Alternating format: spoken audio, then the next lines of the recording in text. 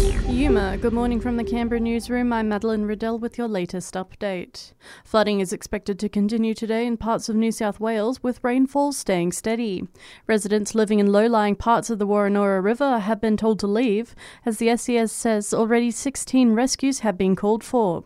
Peter Otto from the BOM says people in the areas flooded earlier this year look set to be hit again. So certainly very significant flooding for all the Hawkesbury, Nepean and the Colla rivers. Unfortunately, also for the Georges River, we're expecting moderate flooding. In the Ukraine war, Belarus President Alexander Lukashenko says the Ukraine tried to launch a strike on his country 3 days ago.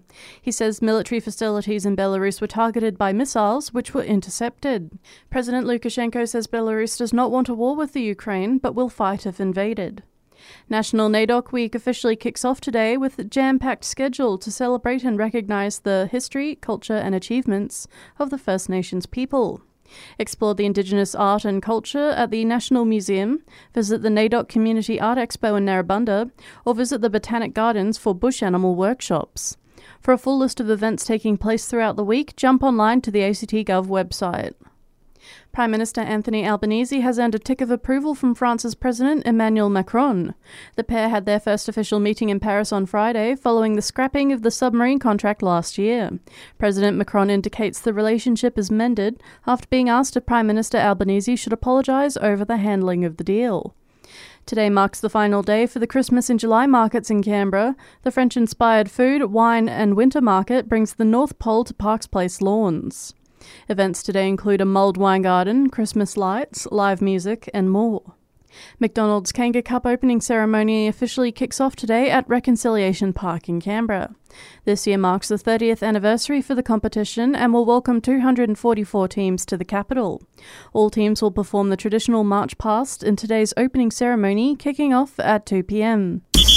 Checking sport now, GWS hope to return to their winning ways when they take on the Hawks in Sydney this Arvo.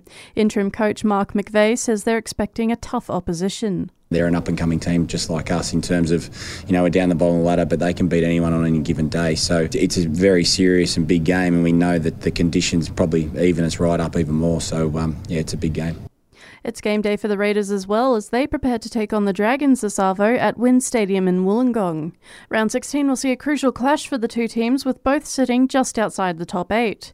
Kick-off is at 4:05 p.m. And the Wallabies defied the setback of a red card and numerous injuries to clutch a 30-28 point win against England last night. Lock Darcy Swain was sent off after allegedly headbutting Johnny Hill, whilst half-fly Quade Cooper and fullback Tom Banks were out before half-time from injuries. The Wallabies' victory puts an end to an 8-year losing streak. And that's the latest in news. I'll have another update for you right here later this morning.